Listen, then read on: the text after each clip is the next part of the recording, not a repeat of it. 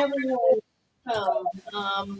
We are excited this afternoon to have a guest that many of you are here ready to listen to and learn from. And with no further ado, we're just going to get right to it.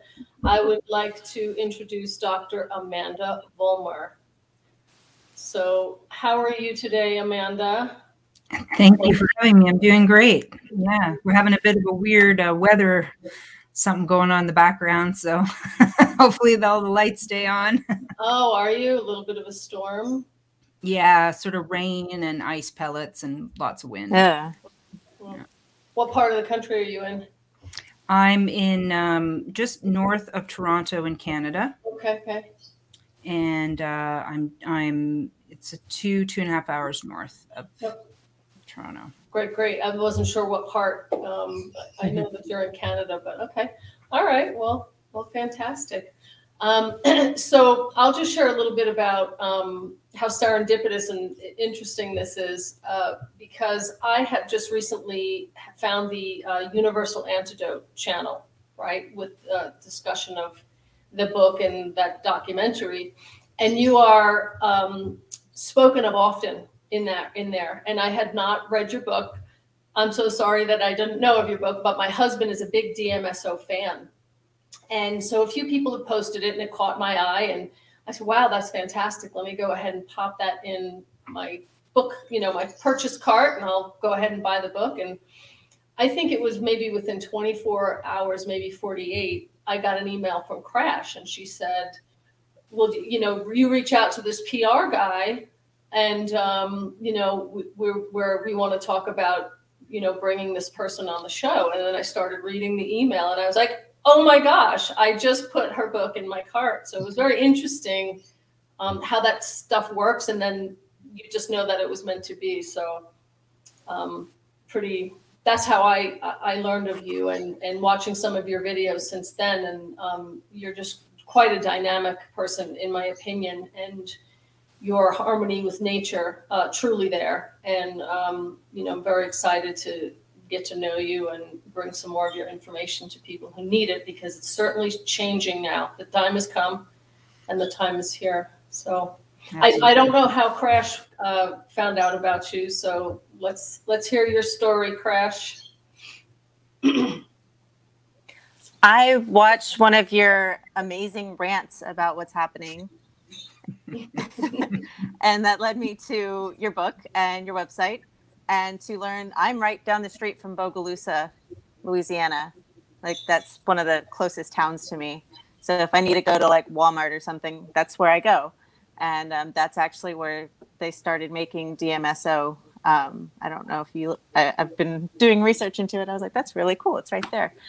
But no, I felt as soon as I saw your rant, I was like, I need to talk to her. I need to hear what you have to say. So I'm going to, for once in these podcasts, unless I have a question pop up on here, I'm going to zip it. And I just want to hear what you have to say. Sounds great. Okay. We do have a live audience I did promise them, which is one of the reasons we love to do live, because people then that might feel lost or completely overwhelmed do have an opportunity to reach out and ask a question. So I'll pop some questions up. You can see the screen, right? If I put a question up, okay. And you decide whether you want to answer it or not. You can just say, we're going to pass on that question, not the right time or something like that. But we'll go ahead and do that between Chelsea and I. So whatever is on your heart, we know that most people are thrilled with your knowledge of DMSO and the detoxing with, as you and Crash call it, the thing. She calls it the thing when we talk about it also.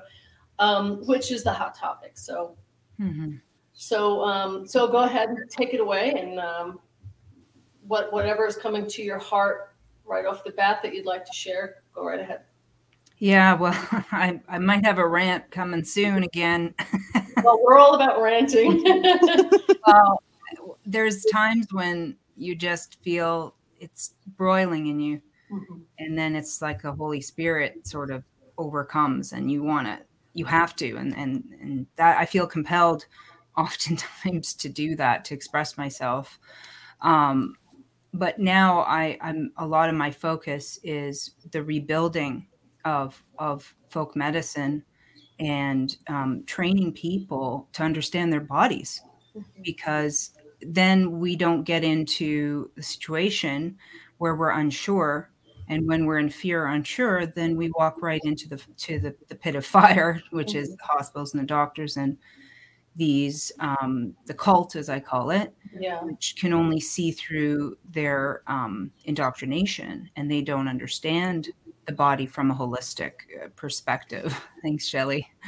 Yeah, my rant that's brewing is, which I did sort of a little one along the same lines, is just of really trying to encourage people to not default the way they would in the past, and call the ambulance or hospital or whatever, like to take action first, to prep if they can, Right. and to not get, I'll just move my mic closer, and to not get in a situation in the first place where they need those services, apart from, of course, an emergency or so forth. But I've had stories come to me of people who are just, maybe they were throwing up. I had one story of that.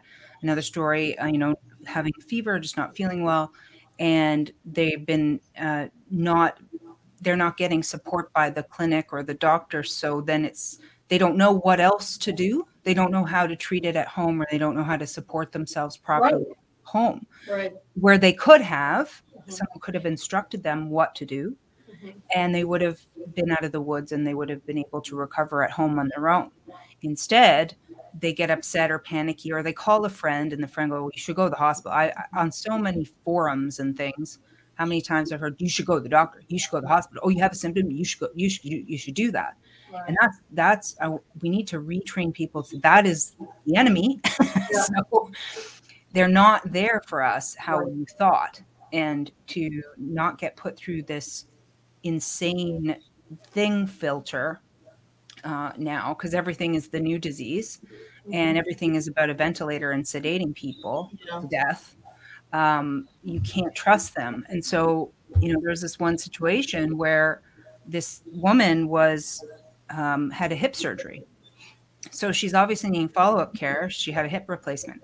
So no one taught her ahead of time how to prevent osteoporosis or osteopenia, how to prevent having the hip replacement need in the first place. So there's that neglect that's going on. Okay, so that's step one. Then she gets the surgery, and after anesthesia, you can feel ill, right? You can have problems with your gut because you've been poisoned, essentially. And they don't say, okay, after care of anesthesia, you should drink more pure water, take topical magnesium, increase your vitamin C levels, vitamin D levels.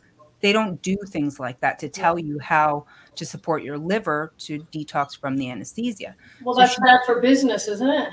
Well, it's just they don't care. They're not thinking long term about the patient. They're thinking job's done, get out the door. Your local, family doctor, you can go for follow-ups or whatever, So they don't consider. They're not considerate. They don't care about those long term.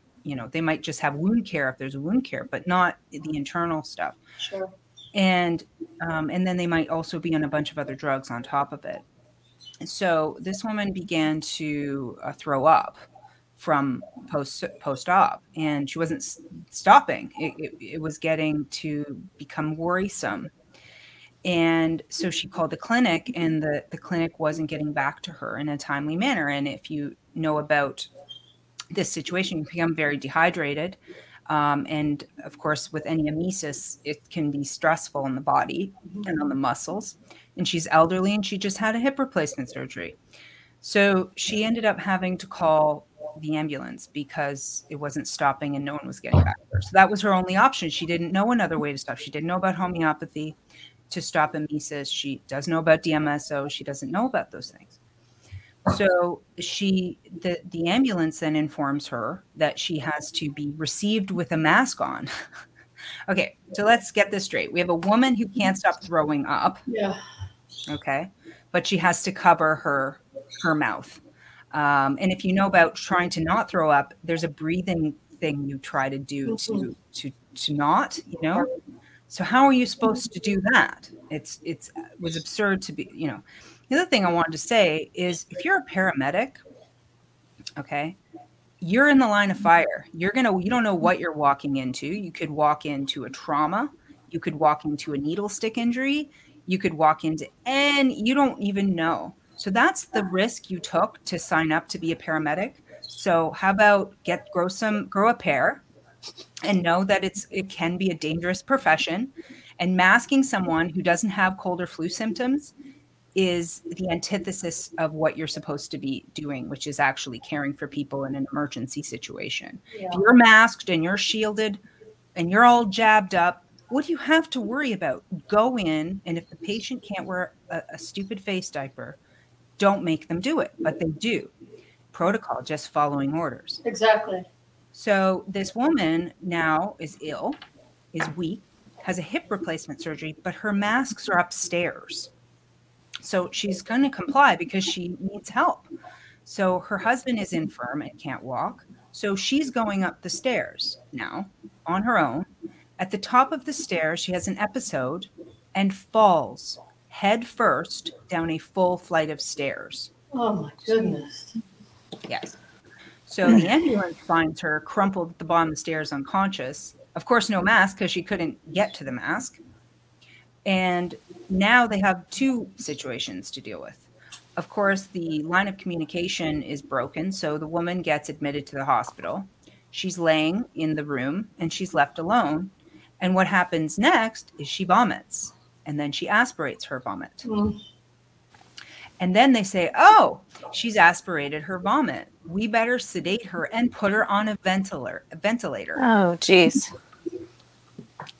And the absurdity from the beginning of that story to that place, when I heard that, I mean, the amount of neglect and malpractice and lawsuits that could happen, just even personally. Mm-hmm. I mean, these people don't seem to be afraid of that. I don't know why. Yeah, it's interesting. I think there's a whole nother separate part of what we do, but it's helping people learn how to do affidavits, and it comes from a patriot that knows it very well. And people are learning. Just yesterday, we were contacted by a frontline critical care nurse who fought the whole thing and got fired, and she's going to be serving affidavits too. But I think that, people think it costs lots and lots of money and lawyers and so forth. And these multi-billion-dollar corporations aren't afraid of that. They know most people won't. So. Yeah, if most people did, it would be a very different situation. Yeah. So there is a way around that, folks. And those of you who know us know what that is. But it is the affidavit system. And you can message us later for more of that information if you feel like you need to fight back. And it's not expensive, and it's very powerful. So. And maybe even if you were thinking ahead and say you knew a surgery was coming up, or say you hadn't been well for a while, or you're dealing with another situation, and you may call upon an ambulance, maybe doing it ahead of time to serve the hospital and let them know what you expect, that you have exemptions or what your rights are, and that you will not be masked in an emergency situation, and also to say that you never wish to be vented. I mean, right. That would be something to put out ahead of time, so then to prevent this absolute insanity. And there's no positive test for any fake disease anyway for her. So the ventilator is money grab. They do make a lot. They get quotas in Canada. So the more they use and they meet their quotas, they get a lot of money. And I think a lot of the protocols are written to support the quotas rather than what the patient actually is presenting with and needs. And that question there about the ventilators, the problem is it's forced. It is a forced breathing. And so it is actually very damaging to the lung tissue, because you're not allowing for variation in your own needs of breath, which can change, right? So it's non-variegated, but also it's the sedation itself. And just the method, if you see them where they're flipped on their front and they're naked and they're exposed and it looks, it's so disrespectful. Yeah. I actually lost my mother-in-law in September due to the same thing. She went in. I personally feel like her life was taken, but she got COVID, turned into COVID pneumonia, the ventilator, the whole 9 yards, and she passed in the hospital. Right. So that's the story, right? Where first of all, let's get to the nitty gritty. There's no COVID. There's a freedom of information bunch of requests that there's no isolation. There's no evidence of an existence of this so-called virus. So there's never, ever been any such thing. And she knows that. We ranted about that on the phone earlier. She should have done the Dr. Evil quotes on COVID. Yeah.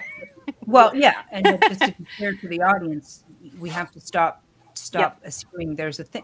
I mean, and then when you really get into it, then you go to all the other so-called viruses, and they were never isolated either. You can't say it's science when you take material out of a body and you put it in a petri dish and you poison it and you stress it and you strain it, and then you make residue and then you filter it and then you say the residue is the disease. That's causal. Yeah. To me, that's insanity, and that's the opposite of science. Good science would be to say, okay, if we're taking something out of the living body, first of all, we should make sure that we don't alter what is coming from the body to make sure that what we find is the same thing as is in the body.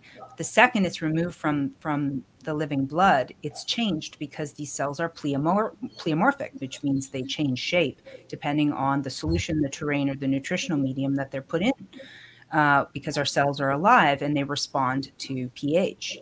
And so they've never done that. Just that one piece of science right there, the whole thing is garbage. Never mind the rest of it, which is also garbage. Right. And then, naming some sort of, now it's COVID pneumonia, now it's this. It's a cult. It's now everything's painted with the same brush. And just because you've tested positive with a technique called PCR that is being created from an in silico, which is a computer generated piece of DNA, never isolated from a human. They never said, okay, let's find it from a human. Let's ensure through the protocols of Enders or the Koch's postulates that it actually causes the thing we said it does. They haven't done that. And then let's take it from there and go, all right, well, let's find a sequence in it so we can try to identify it in people. Okay, then if you did that properly, then that's called good science. None of that was done. And now you have a random piece of in silico tissue from a computer that's looking for something matching enough to a human body, which is complex, and having all kinds of waste being made, especially if you're already expressing in any type of cold flu detox, which is what that is. Right. It's random. So, and they already admitted it. They already admitted the PCR creates all kinds of false positives, but yet they still use this. Yeah, it's astonishing to me that it's been out for so long and in a pretty broad spectrum, and there are still so many people that just don't know. No, there's a lot of control of the information and people who are hypnotized by the story, by the soap opera. I mean, look how many soap operas have been put out into through the television. All our stories are like soap operas, like dramas. Right. And I think the beginning when they started to do the, where it was looking like real life, like those housewives things or whatever, they were trying to blend fiction with reality. And that was part of their alteration of the mind in this war on the mind. Right. To then, once they start to lie about their stories that they've already been putting through the media, it sounds believable, but it's hogwash. It's not real life. So people are already living in a virtual reality, make-up land, and so the TV validates that for them. The thing that I think what people swallow the most are the numbers, these big numbers they love to throw at, like 30,000 cases today and this many deaths and thousands and thousands and thousands. And they keep doing this thousands thing. I'm like, does anyone ever ask where are they getting this number from? These numbers, these cases, and where the flu went? Well, that was a big one. I'm like, this is the only disease left on earth. People, wake up. Wake up. 200,000 people a year die of influenza, and 200,000 people died in 2020, 2021 in a 12-month period of time. I'm like, this matches.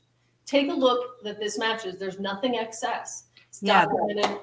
there It's- was, what did they say? Between September 27th, 2020 and May 15th, 2021, they had only 2,124 flu cases on record. So, okay, so then they say, for a 100-year-old disease that they couldn't find a cure for. that in the 2019 to 2020 flu season, they had 39 million people that contracted the flu. So it's more than 200,000. 39 million people, for this CDC numbers, had the flu in that year. And now we have 2,000. Okay, but people still can't figure out that this is a marketing gig. Yeah. And a rebranding event. Right. And that everyone had to go through Klaus Schwab's school to become a politician, because you have to get his seal of approval, or the World Economic Forum's seal of approval, to get into that power position, to be their liar for them. Right. And people can't, I don't know why it's so hard to see that this is what evil is and this is what's happening, but they refuse. I think a lot of it right now is pride. I'm seeing a lot of pride out of people, that you can tell that they know that something's off at this point, but they'll never admit it because they drank the Kool-Aid and they yelled at us, and right, and brainwashing. Pull in, yeah. There's a lot of that, obviously. I mean, I went to the store earlier, and my town has been maskless for a long time. Everybody's so much more chill here than everywhere else I've gone, and the whole store, there were so many people walking around with masks again. I was like, we're really doing this again? And it's just because, Lord Fauci goes up and does his little thing and everybody panics. Well, it's history repeating itself, because we know the communist agenda has always started with fear. It's the control. We're very easy to control. Two things. You have fear and hope. They always have the two contrasting things to keep both sides not doing anything. And they've studied our psychology well. I mean, they've been doing that for a long time. They know how to manipulate the majority of humans that are mankind, or, I don't like the word human, color of man, but you know what I mean? They've known how to manipulate, especially children, and get them young, and also to distract us. They've put all kinds of tech out there to distract us, and then the poisoning, of course, so the IQ is lower. Make sure you get the shots in very young, so you can't see how bright and incredible the children are, because you have no comparison. So you don't know that after their first shots, their IQ just dropped 20 points, right? How are you going to know? Right. So they've been getting away with mass murder through their fake germ theory ideology, for a couple hundred years, pretty much. And we're coming out of it now. We're trying to come out of it now, because the knowledge is coming to the surface. Which is such a it's such a beautiful time to be alive for that reason, to see it. Yeah. And those of us that are empaths and really in touch with nature and God, and we don't understand, why is there 2 tons of plastic in the ocean? I don't understand. Why wouldn't that be illegal? Why wouldn't they go after the plastic manufacturers and tell them they have to use dissolvable source, right? Well, because it's evil. And we know that now. But for years, all of the wondering of why don't, they regulate this, and why? Well, we see it now. And so many waking up to it. And, at the top of the list is PHARMA. I can't even say that word on here because it's an algorithm word too, but they're at the top of the list. And that's a beautiful thing to see. Sadly, the people that are expiring and being injured is not a beautiful thing to see, the casualties of this, the trusting people, but the in light of it being exposed, it's an incredible thing to see. It's tough to witness the level of manipulation and the repercussions, and they've been given disclosure through subtle means. So if they were able to question a little bit and then start to look elsewhere, then they would be able to start to see through something's not right, but people have to be strong enough to face it. Their psyche has to be strong enough. And most people, it isn't. They want to live in the world they want to live in. So people who have complied, it's not been as difficult for those of us who haven't. So you see it more when you have to walk into a store and everyone looks at you because you refuse to wear a muzzle, which is part of the conditioning, the Pavlovian training to accept the slavery, which is to hide your face, to be ashamed of showing your face, basically, and to be told that you're a living disease, that even if you have no symptoms, you're somehow going to hurt people, and to train children to think that way. Yeah. And then also to reward just following the orders no matter what and not to question authority. So those people will get the rewards, and then that breeds more of the same. So that's the engineering that's been going on toward their end goal. Right. So there's a question I want to address here, and it's a question I get a lot. For one, I would suggest as a resource, Dawn Lester and David Parker. They have an excellent blog on whatreallymakesyouill.com. And also they have a book called What Really Makes You Ill. And I do recommend reading that. It's huge. It was a 10-year journey for them. So Dawn, D-A-W-N, I'm going to put it in the chat. Okay. Yes. Dawn Lester and David Parker. I've interviewed them a couple of times. So if you go to yummy.doctor and you search for them, you can find those interviews. And we talk a lot about the myths of some of the diseases from the past that people have attributed to a virus, which has all been broken down. It never happened that way. None of those stories are true. And the just because, first thing is to never assume, because when you have another story running in your mind, the lazy way, it's not a judgment, it's just we want to salvage our energy. So laziness, if we can do less, we will, by nature, right? So the lazy way, or the first reactive way, is to assume with what you've already been told. Okay, that if you come down, people say come down. You didn't come down with anything. Actually, everything came up. Everything's coming up and out. So you start to express the symptoms, and the symptoms are the healing mechanisms kicking in.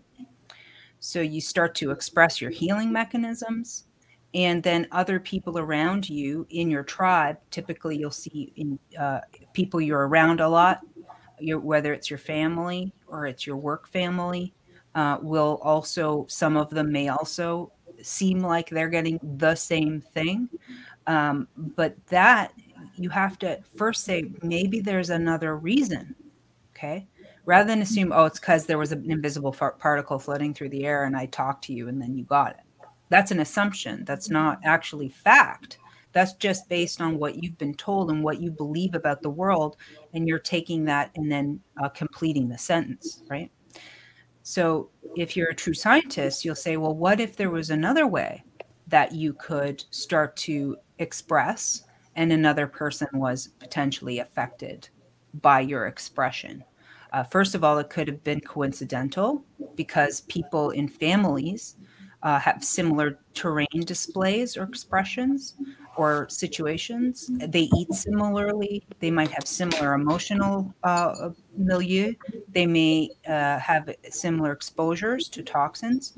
You cannot assume that it wasn't that dinner that you ate together that triggered, that had GMOs and pesticides or fluoride or whatever, that began a similar process inside of your body as your family did, as your sibling or as your parent started to go through. So we can't just make assumptions that it was some floaty thing in the air that did it, that it's going around. First of all, we have expression seasons for detox. So we have points in which during certain times of year, we have seasonal triggers that the body is needing to express and heal during those times to prepare for, say, a long winter or prepare for a rainy season or something like this. So there are seasonal triggers. That's why we have a flu season and this sort of thing. Or we have, everyone gets poisoned the same way. So you have Halloween and then you have Christmas and everyone starts getting sick because they're drinking more alcohol, they're eating sugar, They're not taking care of their health, right? That's the big one. That's the big one. So We just because usually everyone also get exposed to the same major stressors, especially in a family unit, financial, other things that will compound that. and the placebo effect, the belief that if somebody is ill, I'm going to get it. How many people have said that? Oh man, My I was around husband, so I can't get I this. know. Yeah. And so being a practitioner for as long as I have, basically since 2006, I was helping people. In 2008, I graduated. I've been around all kinds of people with all kinds of expression going on.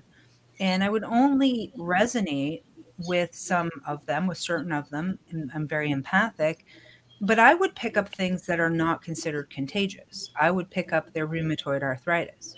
I would pick up their hip pain. I would pick up their breast pain. I would pick up all kinds of different impressions and sensations from hearing people's stories of what they were going through. So that means there's another phenomenon at play, a resonance phenomenon that we know exists. Harmonic resonance or sympathetic resonance is a real phenomenon. And science wholeheartedly ignores evidence and fact of our fields, of the way our mind works, the way trauma can process as disease inside our body. And if you study German New Medicine, it explains very much how a shock or a belief system can affect our physical health, because the mind can translate into chemical messengers, can increase the stress response, and can then start to decrease critical nutritional stores. And if your nutrition drops and you're sufficiently poisoned by either an internal process or an external causation, you will begin to express symptoms if you're not able to process them properly and internally through the liver. And that is the body correcting the imbalance and healing through expression. And people have to start to learn that way. And there is unlearning to do. There's unschooling to do with the whole contagion idea. Now, Don and David had done a recent article on contagion. So I think their newest article is very helpful for that individual who asked that question about contagion. I would read that article. I think it'll help. What is their website, if you can shoot that up? If it's at the top of your head. If it's not, no big deal. whatreallymakesyouill.com. Okay. Is there anything to the theory about hormonal transmission? Like there's a hormone that you emit to people around you that it's time to detox because you have been exposed to something? Correct. So pheromones, one of the first things I hinted at when the scam was rolling out is that we cannot discount the pheromone situation and the hormone signaling that happens between people. And so when obviously we know those women who get their cycles together or start to cycle together, those are a pheromone response. Mating through or being attracted to someone is a pheromone based response. But there's more to it, and it does relate a lot to fertility. It affects our fertility. And that's why it's actually dangerous to live in a high-rise building, because of the air intake and air circulation. Above the 5th floor, you will have women and men becoming infertile from the pheromones of those living, floor 5 and down to the ground. All of the rising pheromones from those people circulating through the building. And that's an actual phenomenon. That's a known scientific phenomenon. I think it's called the Bruce effect. I can go look it up again. With all the rich people in the penthouse, it's probably a good thing.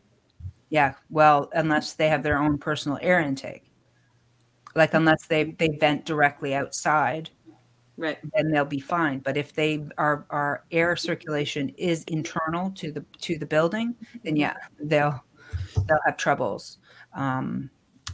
With fertility. So we have this knowledge. It's not promoted, of course, because it doesn't serve the agenda. It's there for to be found, and that's why you have to be open-minded. You have to be okay with being wrong about something, even for your whole life or a career. And you have to be humble enough and open-minded enough to actually consider maybe there's another explanation for why these phenomenon would happen and why they would happen in a patterned manner or in a group dynamic. once people, myself included, make that first leap of that first delusion that you have, that you thought you knew everything about, and it's just completely shattered, and you go, I was wrong, it's this. It just seems to snowball, and you're like, wow, I was wrong about that too. I was wrong about that too. And instead of it being an ego hit every time, it's more of a, oh, look what I discovered. This is so Yes. cool. This is not what I thought it was. Yes. At least that's been my experience.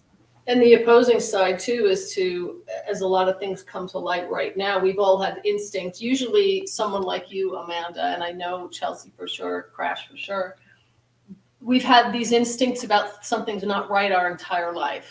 And it's really nice to see and be validated that your instinct was right also, as you start to learn and understand and the sciences and stuff that you do and so forth. So it's one of my biggest things is I always tell people, follow your gut. God gives you instinct for a reason. Listen to it. And also, you can be your own scientist. Science is simply putting a test, creating a test, creating a hypothesis of what you're trying to achieve, and then creating some strict parameters on how you can fulfill the test yourself. And so one example is once I realized that a lot of what I was picking up couldn't have been contagion, I had to obviously learn about energy transfer and what that vibration is, and then how to clear it from my body. So I stopped doing it. But also I took it to the next level. I said, well, what about people who come in with colds and are mucousy? How about I stop believing that I can get anything? And I'll test myself by exposing myself to people and touching them and hugging them and being in a closed room with them and not believing that I can get it. And that's exactly what I did. And I never, ever, ever got anything that anybody had from once I changed my thinking around it. So there's something powerful and empowering Right. when you realize that you have more control Right. over accepting getting an illness or an expression or being triggered into it. Right. That And I leads think that's to, that leads No, to no, a no. question that we got. Any tips for somebody who has a sinus infection after a cold? So I guess bacterial infection after. Yeah, it's not really an infection at all. Right. What it is that, when you're expressing through mucus, you're creating the body is creating a lot of mucus to grab wastes and to encourage cell turnover. And then it's trying to get out the best route it can. So obviously it's going to be through the lung and through the sinuses, and often as much through the bowel as possible. And when you're continually draining through the sinuses, and if the waste material coming out is very acidic, or it could be acrid, when one could argue, tends to be on the acidic side, those acids can damage the mucosal tissue, which is the soft layer on the inside of the sinuses. So this acrid situation or acid situation causes inflammation of tissues. And if it lingers, if the drainage is not recoverable in a nice way, meaning you weren't taking vitamin C and vitamin D or colloidal silver, anything to help it express faster, or magnesium, then that can linger and cause this chronic sort of irritation to tissues. If you continue to do that to any tissue in the body, you will either create polyps, which is an outpouching of skin, or ulcers, which is an erosion of the internal skin, which is the mucosa. And that can have different situations. So what happens in the sinus infection is usually a lot of inflammation that did not get under control. And then there's a chronic repair that needs to happen in there. And your own cells will go to work and try to heal that. But yet again, if you're not nutritionally sound, it can linger.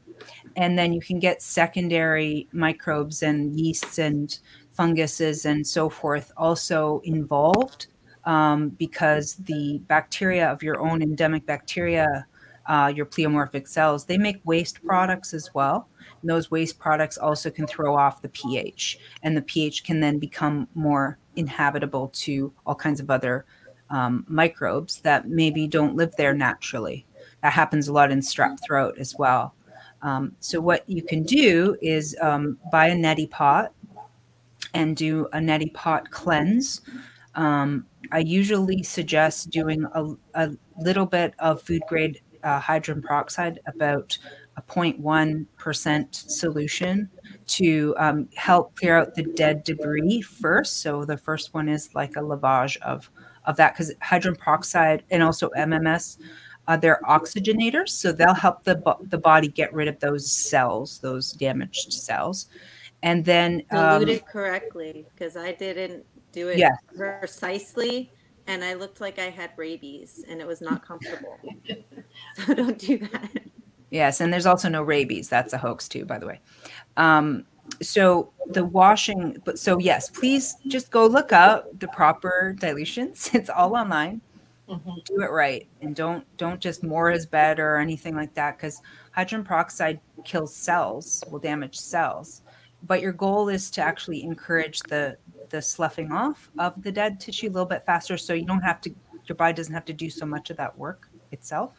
So you're giving it like a helping hand. And then you can do one with colloidal silver, and that will take care of any of the microbes that you don't want there right now. And it will also support the white blood cell systems in there that are working to engulf and eat the wastes. And then you can follow that up with a little bit of DMSO.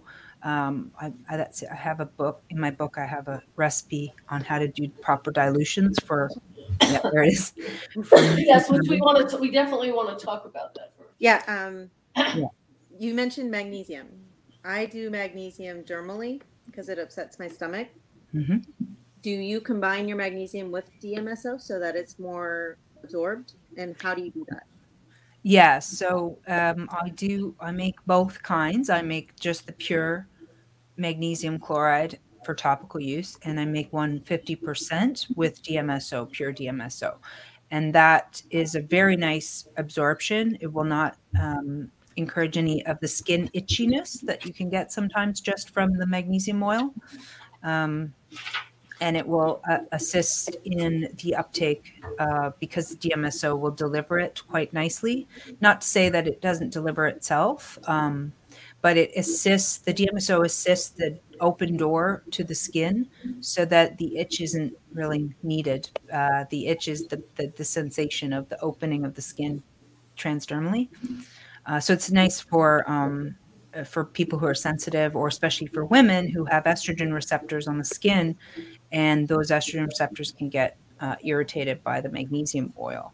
So either or you can alternate its use is fine, but just make sure you're getting it. And I actually take a magnesium bisglycinate before bed as well as use it topical, because I find it helps with my sleep, and it's only 300 milligrams, so it's not going to cause a bowel disturbance usually. And it's just that little bit extra boost that you can get abdominally and to help with sleep before bed. I just wanted to add another little quick remedy. If you're really stuck on the sinus congestion, infection, whatever we're calling this, chronic inflammation, there's a homeopathic remedy called Kali, Kali, by Chromium. And that is the primary remedy, 30 CH, that you can take orally 3 times a day, 5 pellets melted under the tongue. It will completely halt the process, and it'll help you get it under control. So you never ever need to do antibiotics or anything like that for a sinus infection. I had a woman who, when I was open to the public, she was a smoker, and a lot of smokers get chronic sinus problems.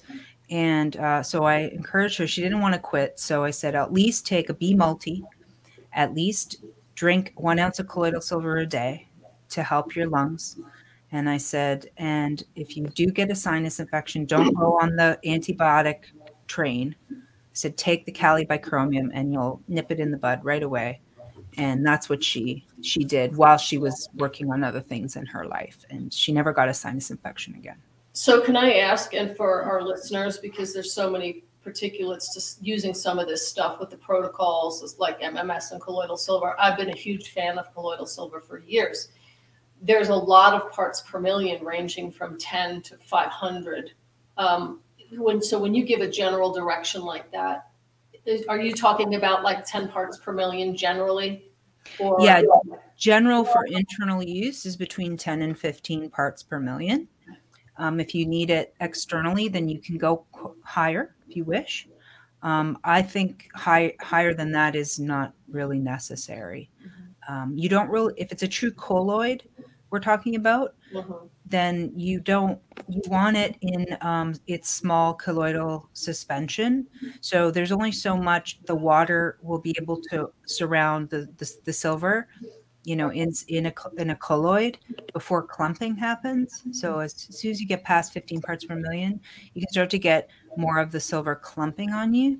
And then it's not so readily absorbable and usable by the body. And it's just going to probably be thrown away by the body anyway. So there's no real point to it internally. So why would these manufacturers make a 500 part per million solution for the public? It's interesting because it's dark brown. It's very interesting. Okay. Yeah, maybe they have another rationale for its use or a specific, I can't remember the name of the doctor that he recommended insane levels of, I think it was for parasites or something. And I was like, personally, I'd just go to different remedies rather than go that high. I don't feel the need for that.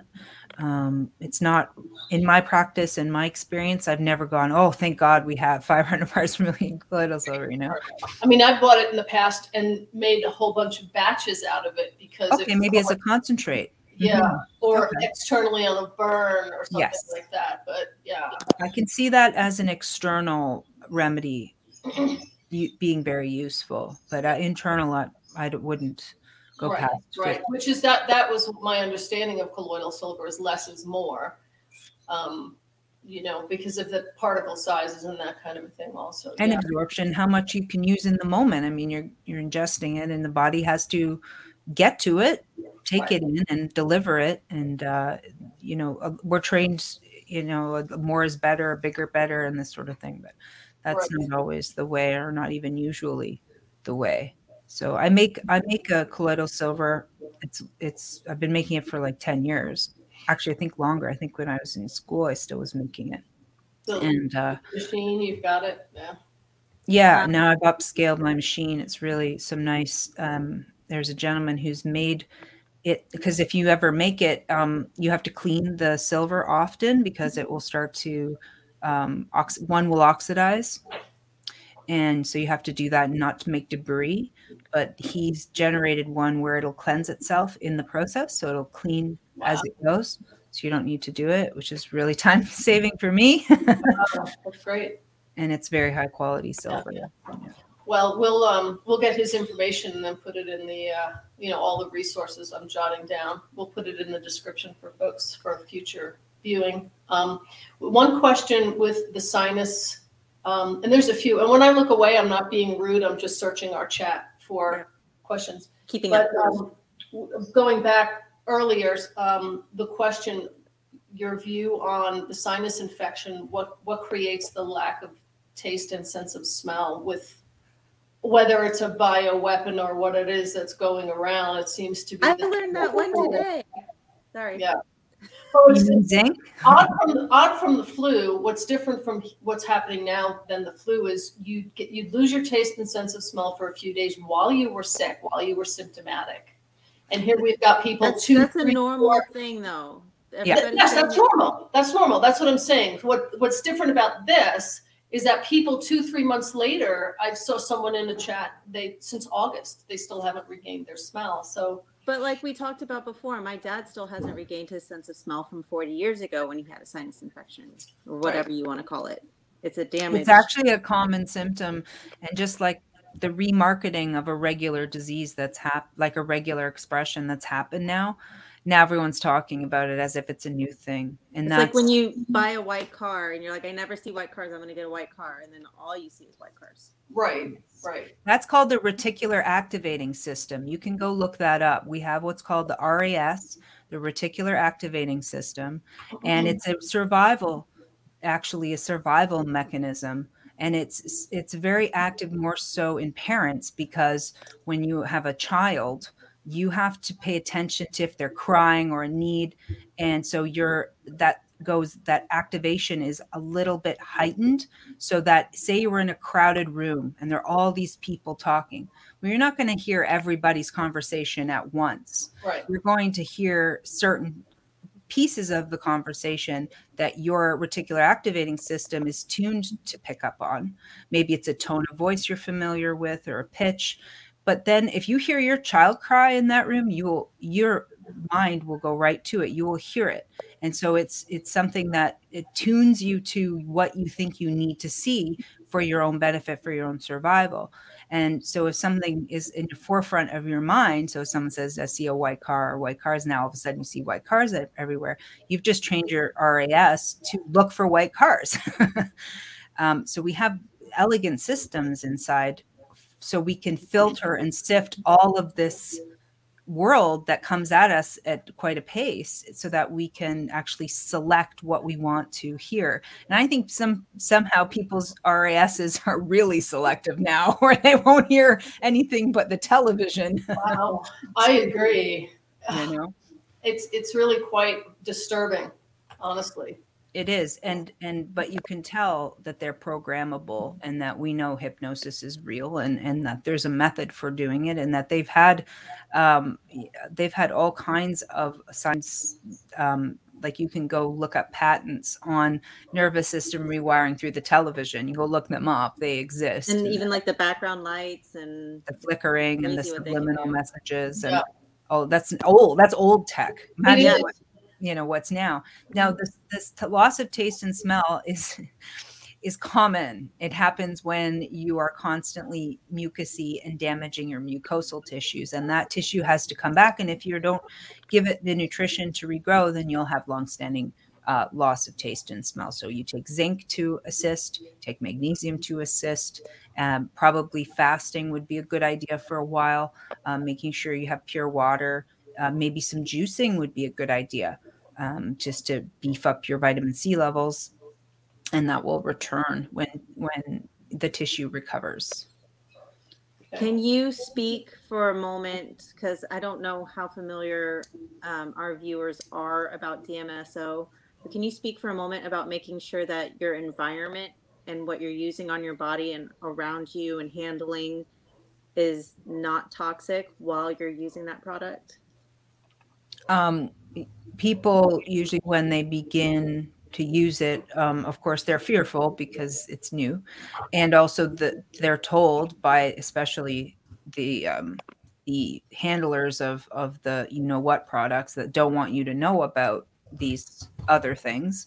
They'll start off first with it's dangerous, or you can hurt yourself, or whatever. And so the main thing is I have a really specific dilutions chart in the book. I really recommend just understand proper dilution. And if you understand, that's why I wrote it the way I did, so that you understand that once you figure out why it's working and how it's working, the fears go away, because you know that if you have the proper dilution, you can't burn yourself and hurt yourself. Even though if you use it neat, pure, even if you burn yourself a little bit, or you have redness, or you have hives, they will go away. And actually the skin is usually better off in the long run, even from that. So those fears go away. But the toxin carry is only small molecules. It's like we have a limit to how much we can carry. It has a limit to how much it can carry. And you don't have to go and scrub your skin down before you use it. You just need to wash your hands with basic soap and water. You just have to think a second, was I playing with, oil from my car? Was I touching rust? Right. Those are and don't mix it with something obviously toxic. And you'll be fine. And even if say you're something questionable in your shampoo or your skin lotion, wash off most of it. If a little gets in, the DMSO will bind with it and it will leave the system anyway. You just will lose some of the value of the DMSO. The only other thing to be concerned with is you don't apply it to a fresh wound that's bleeding. You may wait till the clotting mechanism has come into play, because it increases blood flow and opens up the blood to flow. So that's a contraindication, obviously. You must be careful when you're on all of these poisons called, the words we can't say from our friends at, the big companies that make poisons for people. So you have to be careful because you're going to upregulate your medications, right?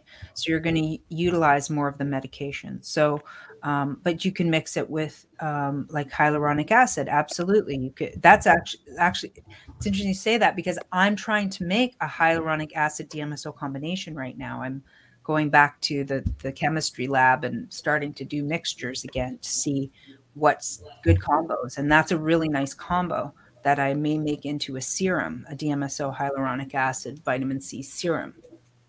So we'll see how it goes. So that's fine. It's just things that are paraben based, certain fragrances, and that you just want to be cautious about, and what's already inside of you. And as well, amalgams, people ask a lot about amalgams. Just don't put it directly upon the amalgam.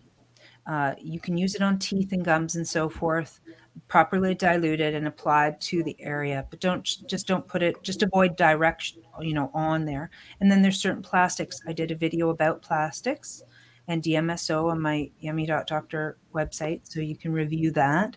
And it's just the softer foams, plastics, and rubber that it will dissolve. DMSO will dissolve those materials. And you just want to not, put on gloves, plastic gloves, and then start to use DMSO. Right. So what about people that spray it on their feet and then throw their socks and shoes on? I mean, you've got all kinds of plastics and foams on the insides of your shoes. So you're supposed to wait between 20 and 30 minutes after application before really putting on clothes or putting on anything over top. You should let the transdermal process complete first. And that's, or rub it in as much as you can. Say you're in a rush, rub it in as much as you can, and then just take a cloth and wipe the rest off, get dressed and go. So if it's dry, you're safe. If it's dry and that the tingling or whatever the sensation is complete, it's different for different people. So that's why it's, can be anywhere between, a range of time depending on you. But as long as you've never put it on with fresh clothes, like you always wash your clothes before you put them on because they have coatings and dust and stuff. Right. You never ever say, I'm going to grab a pair of socks out of the bag and put it on with my fresh DMSO. Right. You're not gonna keel over or anything. It's just why would you add an extra burden? Right. You're reloading toxins you're trying to get rid of. Yeah, but at the same time, what's interesting is the DMSO seems to support the removal of toxins. So you really just won't get the benefit that you're really after. You probably just negate the benefits because the body will now be working on the thing you just poison it with. Right. Okay, great. Before we wrap up, we need to address the elephant in the room, which is, are you finding anything that's helping the people that got the thing? Yeah, I saw a question there about agenda and so forth, and they need the constant poisoning, washing through people. They need the constant. It'll be 3-month boosters, and I said that last year. I said I know they are planning every 3 months you'll need a booster because they need to keep the radiation levels, the pinging off the towers that they're trying to do, which is the goal of the whole shot. Their 5G, whatever. They need the Internet of Things to happen. So you need to be pinging back and forth to the system. And as Dr. Stefan Lanka just came out with talking about genetics, they can't really permanently rewrite your code. They can maybe temporarily do it. They can try to do it, but the body will always revert back and reset itself and get rid of the foreign matter because the body's brilliant and intelligent. and they can just only flood the body with so much of this graphene crap. The body they're trying to do it so the body doesn't recognize it as a poison, so it allows it to stay, to be there, so that it lingers for their usages. And that's why, do you remember that show, that movie, I can't remember the title, where they had to stop and inject themselves all, every 24 hours, everyone stopped and injected themselves. Mm-hmm. That's predictive programming. That's where they're heading with this, just to keep inside. Now, it was something for them to suppress their emotions and so forth. Same idea. I think it damages people's something. They're dull people, the ones that have the jab. They're not the same. Something's off about them. Who knows their long-term goal, because they're really crazy. Mm-hmm. We don't think like them, so we have to try to put ourselves in their shoes and think like that. And I personally don't ever want to think like them. So it's all, it's all extrapolation of Agenda 21 and what we know they kind of want to do. But it can't stay. So they'll have to always do boosters. And I did do a video called How to Detox from the Thing. So you can watch that. And I talk about some basics to do that. And then on my blog portion, there's an article called NAC is the Ticket, and NAC, N-acetylcysteine, anything that's a glutathione support. So MSM sulfur, DMSO, coffee enemas. You can do just a glutathione supplement as well. That will assist the liver, in hand in hand with magnesium, to remove this particle from the body as much as possible. And borax tends to denature it. And I do have a couple articles about borax. Well, that was a great video. I want to recommend that to everyone. I watched that video this morning, actually. A lot of information on detoxing and the liver function, which is so important, which Amanda brings to light repetitively because it's that important. Yes. So definitely recommend going and watching. Search. It's on YouTube. You can probably find it under your name. But yeah, I agree. And it's on your website, right? Mm-hmm. That's right. Oops, I didn't mean to click that one. Sorry. It was this question. So I'm popping up successes that people have had by getting your book and using your protocols. So this is they up earlier in the chat. I showed one that had your eye drops, and this is a question for you. Oh yes. Yes, and I'm actually inventing a few other eye drops as well. But really the DMSO and with or without vitamin C, those are the most important, or the vitamin C delivery for cataracts, because cataracts are a vitamin C deficiency in the eye. So you do want to use that for healing cataracts. I have lots of testimonials that DMSO 40% with vitamin C healed their cataracts completely. So great. Yeah. And they're supporting the liver too, because it's not an eye issue, it's actually a liver issue. So you can treat the organ that's affected, which you must, but you also need to remember that the root cause organ has to also be treated and supported for correction, for proper completion of the disease process.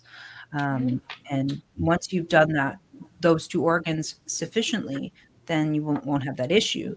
And I would say I did a video recently on urine therapy, and I might even write a book on auto urine therapy, because it also can heal the eye quite nicely because of the stem cells that we make overnight when we're sleeping. And our first morning urine, we can capture that.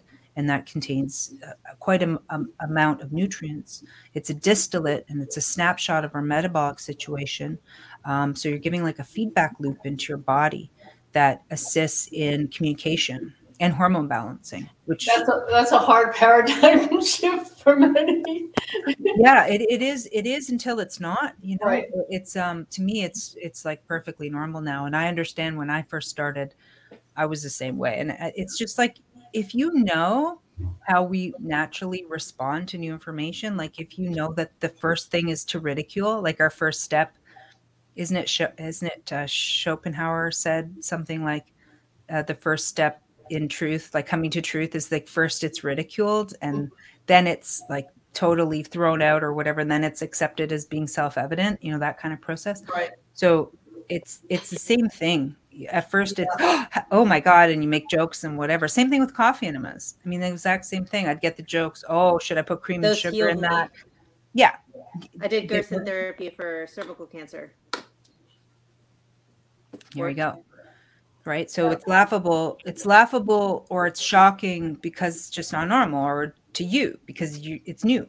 And so that's fine. So if you know that about yourself and you go, oh, I see, like I'm laughing at it because it's new information to me, or it's different than what I heard before. It's what we've been taught, because when you excrete, you're getting rid of toxins, right? That's what we've been taught. Your body is getting, I remember the first time I don't know, show, some documentary, but it's very big in India. Yes. And it might have been a show called, anyway, this guy traveled around the world, trying to bring happiness to people. The Kindness Diaries, I think it was called. Nice. And he went to India, and he'd always find someone that would let him stay with them for free. He didn't want to pay, nothing could be with money, because people would offer to give him money. He's like, I want to see what kindness comes out of people, right? And protocol in the mornings in this household was that they drank their urine. And he was from England. He could not wrap his head around it. He was like gagging, And then that was the first time I had ever seen or was introduced to that. And I had researched it because, the Ayurvedics in India are pretty amazing often, and found that it was really and truly a real thing. So, but it is a hard paradigm shift for those who've been trained otherwise, doesn't make sense. Yeah. So. Well, if you think it's waste, then that's right. You don't understand, but it's not waste. So that's the error. The first error is you think it's waste, but it's actually not. It's not at all. It's just excess. Right. Because your body has to continually filter the hormones and all the materials, all the liquids, all the fluids have to be, there's a fine balance. And so say you take a lot of vitamin C, it's in your system, the body can only utilize so much of that at any given moment, and it will decide through the filtration, through the glomerular filtration, how much is staying and how much we're just not, we don't want right now. Right. And that'll depend on all sorts of factors. That's why people have different bowel tolerances to vitamin C. And what happens is once the hormones through the adrenals that sit on the kidneys make all those decisions, the waste will go into the bowels, and the true waste goes out through the stool. And if it's gaseous waste, it could go out either end or the skin as well is used to push out wastes. It's the skin is actually more of a waste eliminator than your kidneys are. Right, which the dry brushing is so helpful for. Yes, making sure I have a gua sha vodka skin healing solution powder mixture that is very powerful for that, for making sure the skin is breathing correctly. That's from Dr. Robert Cassar's work when I delved back in his stuff 10, 12 years ago. Mm-hmm. And so the kidneys are actually a snapshot of your current situation of health. And that's why we look at it in medicine to see, what's going on right now as a snapshot of your body. Right.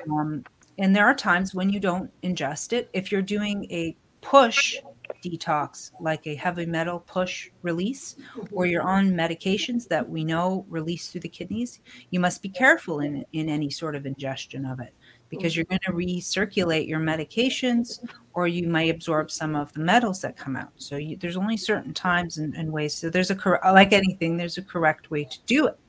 Right. But I've been aging my own urine, my first morning urine, so that I can make a stem cell elixir for myself.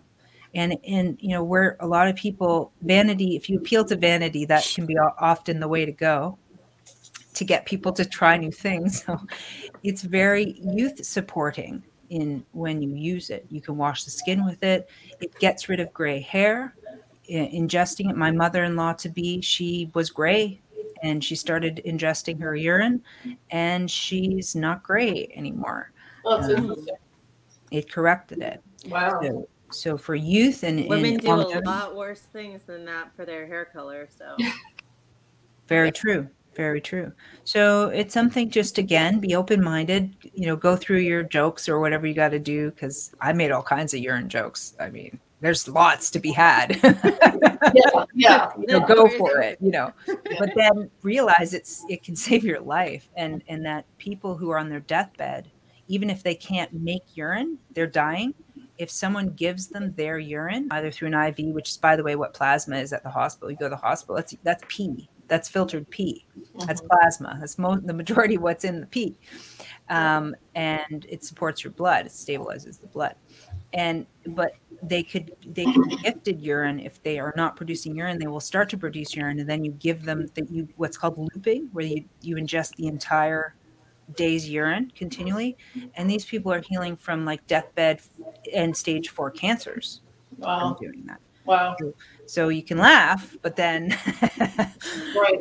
You know what I'm saying? Right. Like the fecal implants, right? How many people have those helped? It's a very strange thought, but taking someone else's antibodies, I mean, all of that, blood transfusions, it's, some people have a hard time with it and some don't. So it really depends on what level you're at in life and what you're willing to research and look at to heal. And it's quite clear, especially in America, that the traditional medicine doesn't heal or help us at all, because we're probably one of the sickest nations, and not, laying in the street sick, but overall health is just. Oh yeah. We're degraded.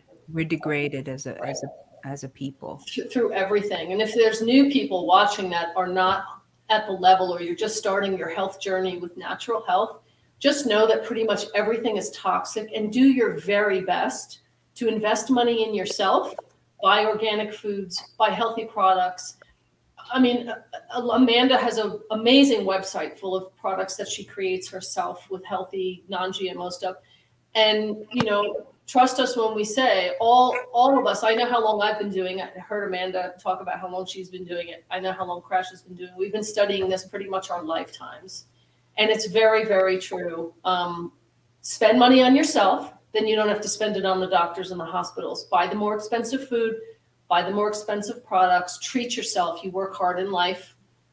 Take care of yourself through using wholesome, healthy products. And that's my one suggestion to anybody that's just starting to get into this, because when you get to where Amanda's teaching you what to do, it's because you have a viral toxic overload from all of that stuff that you've been exposed to your entire life, rubbing on your skin, not knowing, and willfully. Yes. So there's my 2 cents. There's my little rant. Just someone asked about Canada. So what's happened is Health Canada and their cronies, which are part of the cartel, they attacked me about when I got more known for when I was speaking out against this hoax. And they attacked me anywhere they could find vulnerability to me. So one of the ways they did was they stole my .com. So that's why I'm yumnaturals.store, even though we sort of have the .com back a little bit. Sometimes it works, sometimes it doesn't, because Health Canada we woke up one day and they stole our domain out from under us. So they really care about your health, and they're really loving when they want to destroy your small business, because they didn't like the products I was making with the MSO, because they want everything controlled under their, NPN numbering system, so they can tell me what to do and they can direct us. And because they know so much about health and safety, they just love us to bits to make sure we get all our shots. Mm-hmm. So they're the enemy. So I want nothing to do with them. So it came down to me going private. So in Canada, I am a private PMA, a membership association. So we have to say on our website that we are not selling to Canada, because we're not doing commerce in Canada. Okay. There's no commerce. There's no public commerce, but we are supporting Canadians through the private membership association. So they just have to send out an email to support@yumnaturals.net and request, if they're Canadian, membership. And my assistants will help you through it. And then you can gain access privately to my custom compounded products that way. That's great. Yeah. That's fantastic. Yep. And do you ship globally also? We do have someone here from Australia, but anyone else that might be watching? I ship everywhere across the world, but the issue is there are some crazy countries and their customs can become erratic. and we can't guarantee. So it's a little bit of that individual's risk whether they want to go for it. Ireland and Australia seem to be the most troubling countries. We cannot ship to Sweden; they will not allow us in, and we cannot ship to Spain as well. Spain went kind of crazy, so we had to take those off the website as options. So interesting. Yeah, Ireland has changed their customs electronic procedure. They want to know, like, that you got up in the morning and you brushed your teeth and you went to the toilet before you made the product and what mindset you were in before. They want like every piece of detail of how this product it exists, and it's unrealistic. Wow. So we ship internationally non-commerce. We shipped as a gift. So we're doing it by hand, actually. All international packages have to be done by hand, not through our system. Mm-hmm.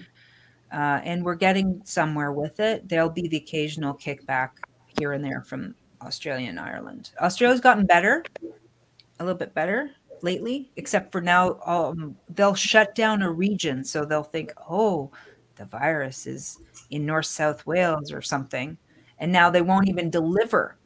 They'll shut all delivery off and those packages will come back, and it's random. So we won't know. But we do. You can try it and I think about 85% of the packages get through, and then there's the odd amount that get returned to us, and we'll offer at that point, do you want a refund? Do you want to try again? That sort of thing. Okay. Yeah. Okay. So, so it's Yummy Store. It's yumnaturals.store. Yeah. I had it written down, but I left my paper downstairs and we started the broadcast. So, we're just authentic.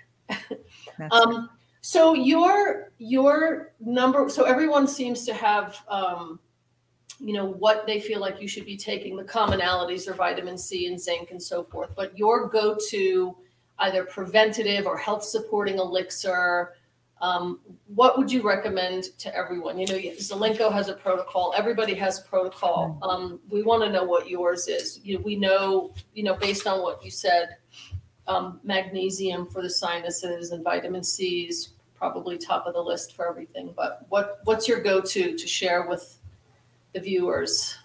If they want nothing else, what should they do? Well, magnesium is not just for sinuses; it's for everything. So if you only had enough money or resources to buy one thing, you better have magnesium. That's your first thing, because there's 7 routes of elimination in the liver, and magnesium is rate limiting for all of them, which means if you don't have enough magnesium, then your liver is not eliminating properly.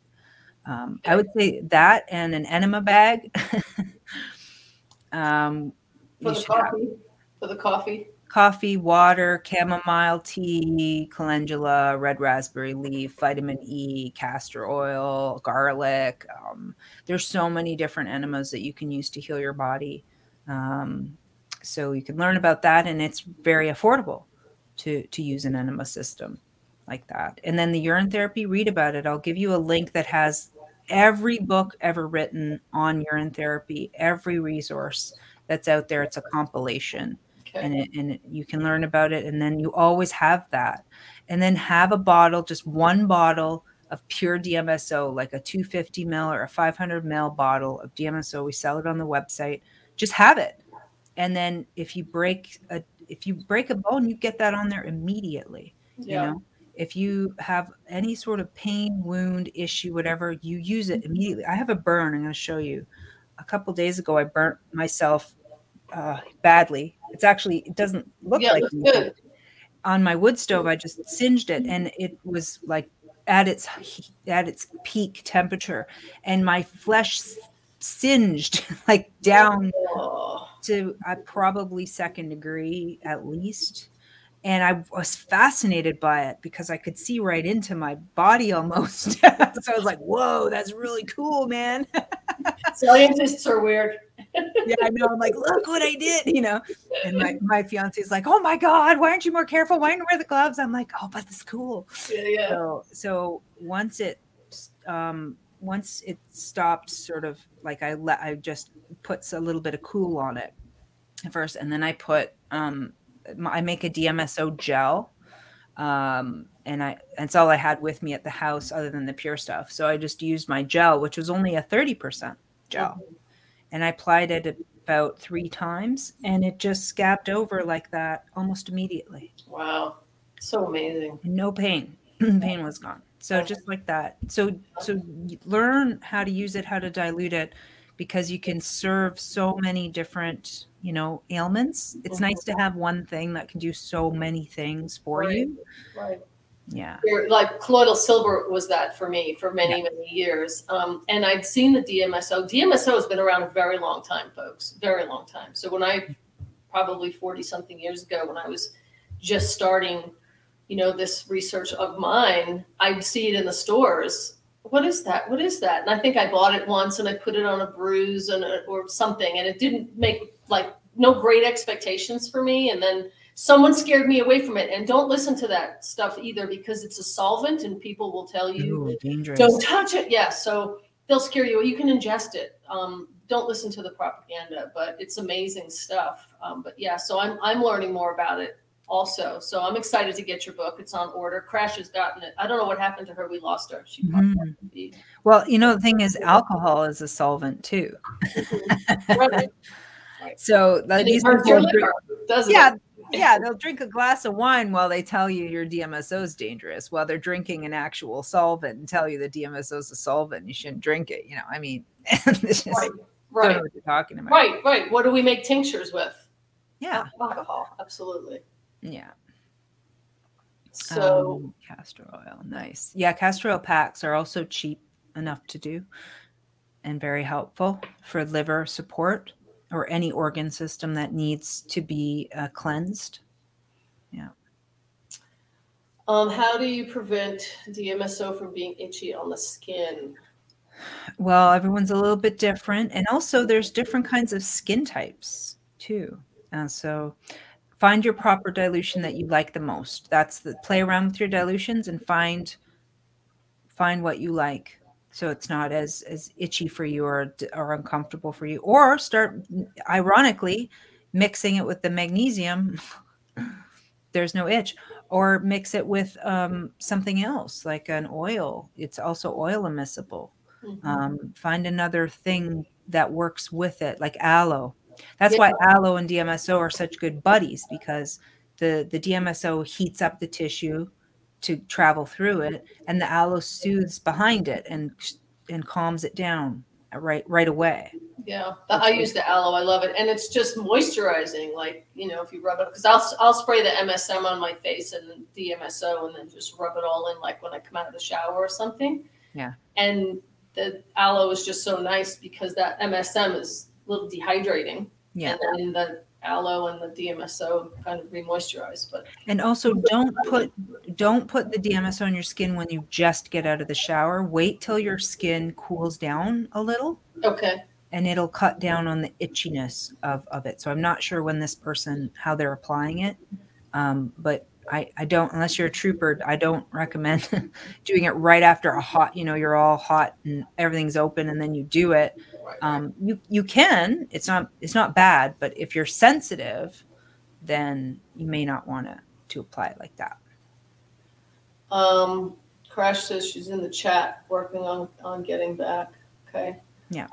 So you are a favorite in the chat that I mentioned before, the universal antidote, and apparently the DMSO works well with MSM. Can you talk about that? And when you need to go, just say I gotta go, because we could talk. I've had guests on for over 2 hours, so we're an open chat unless someone comes and says, you know what, I only have an hour. So yeah, we can do another 5-10 minutes sort of thing.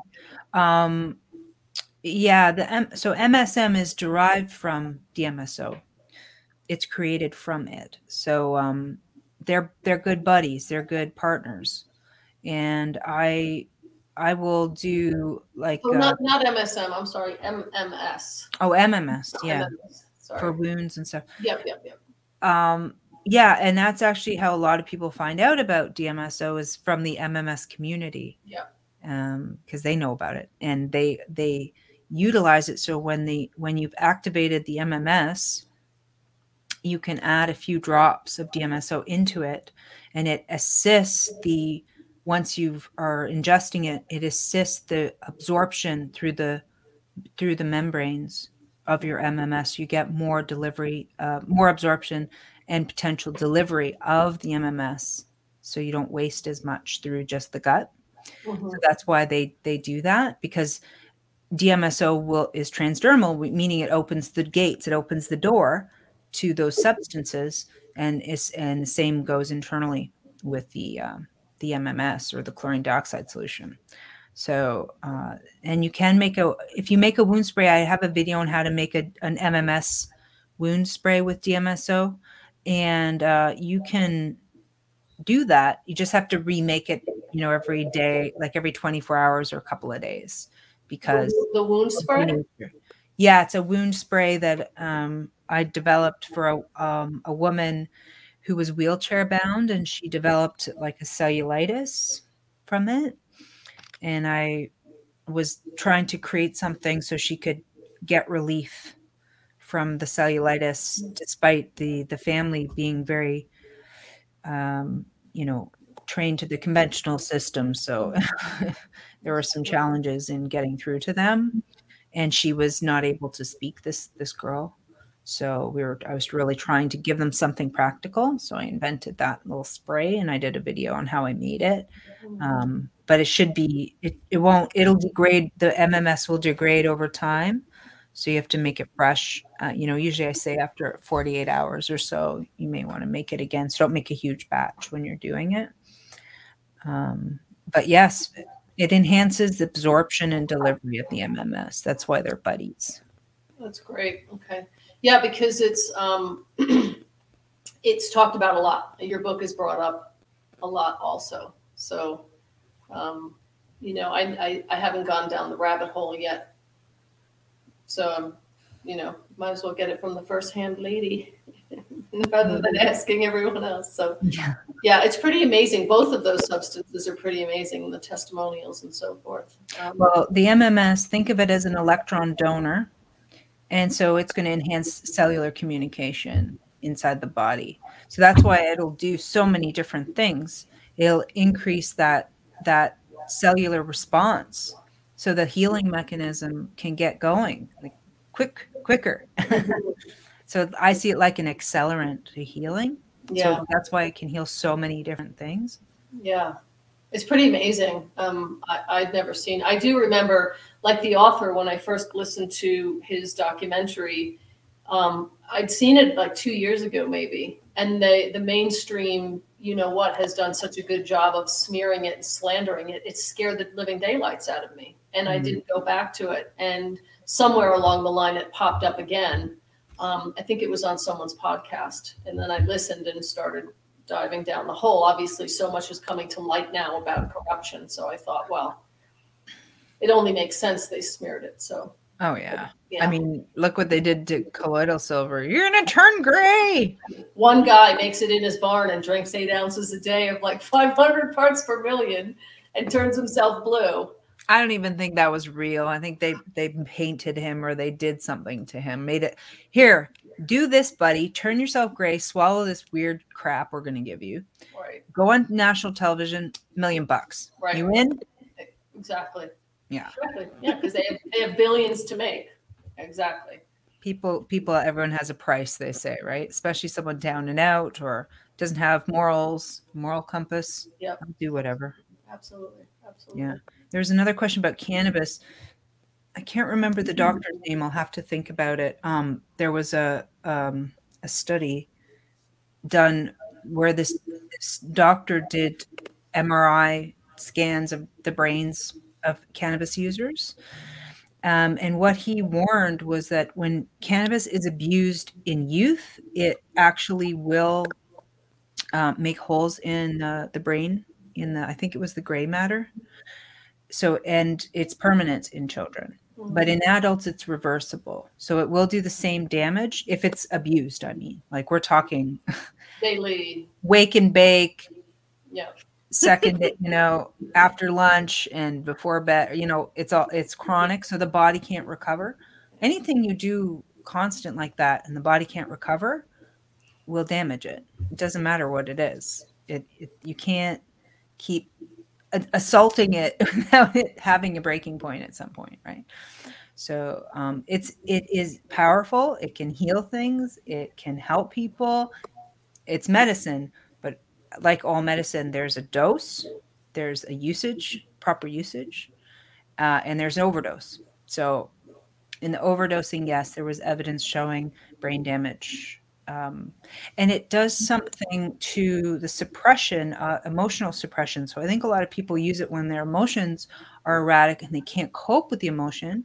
So they use it, they feel better, but they've never addressed, they don't do it spiritually. So I would suggest people who have emotional a challenge that comes up and they feel the need to use cannabis to then use it honorably and then go into meditation and internal work and study yourself when you're in that space. So you actually heal from whatever the emotion was. So when you come out the next day, which by the way, it does affect the liver. And if you feel a little bit anger burst or something come up, know you agitated your liver a little bit because anger is like liver is the seat of the emotion of anger. And just try not to do it the next day or the next day. Like try to just take a break, get your magnesium in you. You did good work, you smoked it, and you did good work, and you did your internal work, and you got reflective, and you got spiritual, and you figured stuff out what you needed. But don't keep, because now it's a crutch, and now it's actually an addiction, and you're never dealing with what you're yourself, which is you're trying to improve yourself, not degrade yourself. Right. You know what I mean? Yeah, so many people need to stay away and to stay numb and to stay in that place of, altered state, I guess you can say, because the emotions can't handle the reality. Which is it's a really strange reality. Let's be honest. Right now, it certainly is. I wonder if that ties into why so many people are so gravitated towards this existence instead of living with the narrative of the whole thing of stop living your life, just exist, and then you are the good one. And there's no desire to break out of that. I don't know. It just seems like it has to tie in somewhere, that whole psychology with that. Yeah, when you're still operating from the subconscious, you haven't done the work to illuminate your mind, meaning you've done the subconscious work, you've brought it into the frontal.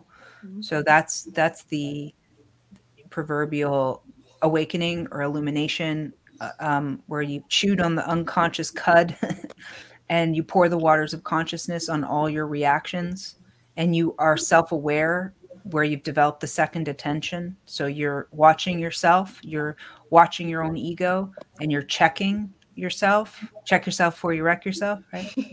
And then when you see something, you've changed your internal voice to a loving one, not a judge. So that you're like, oh, Amanda seems triggered by this, or she's upset by that, or she's really not happy today, or whatever, whatever it is. Then you can rationalize and go, oh, you know what? It's ovulation day. You should go take a bath. Did you take your magnesium today? So you're checking in with yourself constantly and making corrections, rather than the unconscious, which is a lot of these people. They just let their cues and their emotions drive them. And their subconscious programming is in the driver's seat. So they don't even know why they're doing what they're doing half the time, because they're not conscious. They're allowing subconscious programming to take over their ego, and that's all that's in the driver's seat. So they're not really there, It's when you take self-responsibility for your thoughts and actions and deeds, and you're working on yourself in a spiritual capacity, meaning you understand there's more to this world than what we see, that you're connected to God, you have a relationship with the Creator, and you have a coda of yourself, of how you're presenting yourself with this world. What's your goal here? Why are you here? What's your purpose in life? What are you here to achieve? Are you here to just eat Doritos and die? Or are you here to actually assist the world in some way, you know, and promote, you know, love and assistance, or like, what, you know, you have to get real with yourself and understand. And you know what, your existence might be to just be present so that you could be there for your kids. Yeah. It could be as simple as that. It could be just so you could walk across the street that day and pick that flower, or, you know, or help that animal, or what, you know, it could be the littlest of things. It doesn't have to be grandiose. Yeah. But you have to know what it is for yourself. You know? Right. But a lot of people are completely disconnected. And sometimes I say those people are just portals maybe for their children. They were just the portal to bring their kids in. And the kids are going to make the difference or do what. But everyone has some type of a reason, just like you said, even if it's to pick a flower and that brightens somebody's day or whatever. But there is a question I do want to ask you, because I actually spoke to this young lady. She's a frontline worker who stood up and would help support and stop intubation and stuff in the hospital. But she has a question here for you, because she's actually serving affidavits and got fired in the whole 9 yards. She's standing up big time. But her question to you is, because she said she now wants to be a natural practitioner. So this is the first half. And then tell me when you're done reading that, and I'll pop up the second one. Okay, go ahead. Okay. Yeah. And there's another group doing it, and I can't remember the name of them. I'll see if I can find this is going to happen. This is already happening, where groups are pulling together and retraining and having new mobility clinics or other designations and service offerings for individuals. And this is changing our whole, it's terraforming the entire industry, because clearly the cult doesn't want us. And guess what? We don't really want them either. So we're fine. But now we need our services. We need to know what to do in certain situations, and we need our supports, because this is how life is. We need each other. And so if you have that training and you're being edged out, then like for one, I'm going to create in the new year, I have focus on creating. First of all, I have to do the protocols. Once I get the protocols set, then I'm going to start the courses and training. And so it will be reframing medicine that through that lens, so they understand holistic approaches, even to emergency medicine, first aid, that sort of thing. Oh, that's great. And then they can get certified. They can get the training in that. So it'll be happening. And I'm sure I won't be the only one. I talked with my friend, Dr. Andy Kaufman, the other day, and we're talking about that as well. And he's doing a similar thing. And so what I'm saying is there'll be many opportunities, because it can't just be from one individual. It's just too many, which is awesome, which is great. Yeah. There's a lot of nurses that contact me. I hired some nurses. There's more coming. I can't even keep up with the communications where I'm at. So that means there'll be more. God always provides. God always opens. There'll be more people with the training, and I'll be there, and I'll make sure that whatever comes through me is presented and is accessible for people. And I'll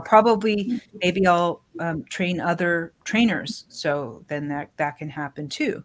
So then the nurses can either decide they want to do first aid response in home, right? Like do it that way. Right. Or if they want to have their own clinical practices on their own, private. Right. Private. So you don't need the license. No. What, how is the new community of the medical thing, how is that going to work around the whole practicing medicine without a license as they're taking? Well, you're not practicing medicine. You're not practicing anything. You're making a private agreement between the parties.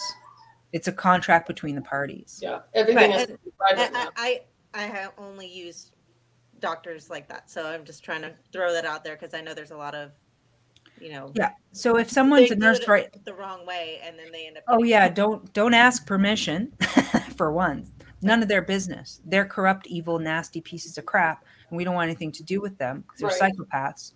Yeah. So what you do as a responsible adult is you have a contract between the parties for any agreements, and you agree that if something goes awry, then you're both taking self-responsibility for the situation, and you don't need a third party to intervene and make a correction on your behalf. We don't need mommy and daddy because we're adults. So you needed originally we needed industry as overseers to make sure everything was done ethically and morally. Well, ethics and morals are gone. Okay. So we have to be the ones that have the ethics and morals. And so that's presented in your statements when you make the agreement at the beginning, and it all better be in writing and it all better be signed by both parties. And you do proper contracts. And then you say, okay, here's how I'm serving you in this contract, and here's how it's going to go. I've been doing that for 10 years with my clients, where they sign proper disclosure. I give them full disclosure, everything that's happened to me, everything that I do and don't do. And I basically say, if something goes awry, it can happen. In any situation, something can happen, right? Right. You react to something, Right.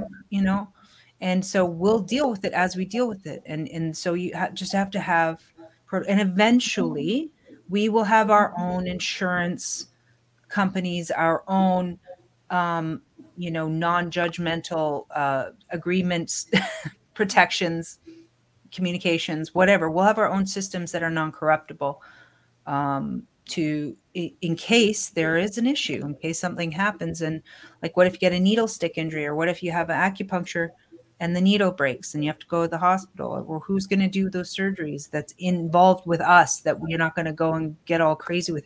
Go get CAS to go take your kids away because you do acupuncture on somebody or some crazy crap, Yeah.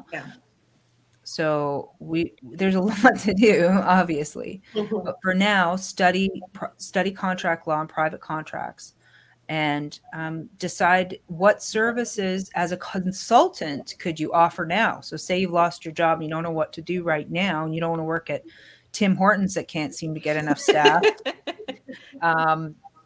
Then you can remake yourself and decide so go on. There's a Facebook group called Ontario Businesses Against the VPAS, and post your business and say, here's what I'm offering. I'm offering, an in-home, foot care. I was a foot care nurse, or, something that's not too invasive, because that's where you can get into trouble.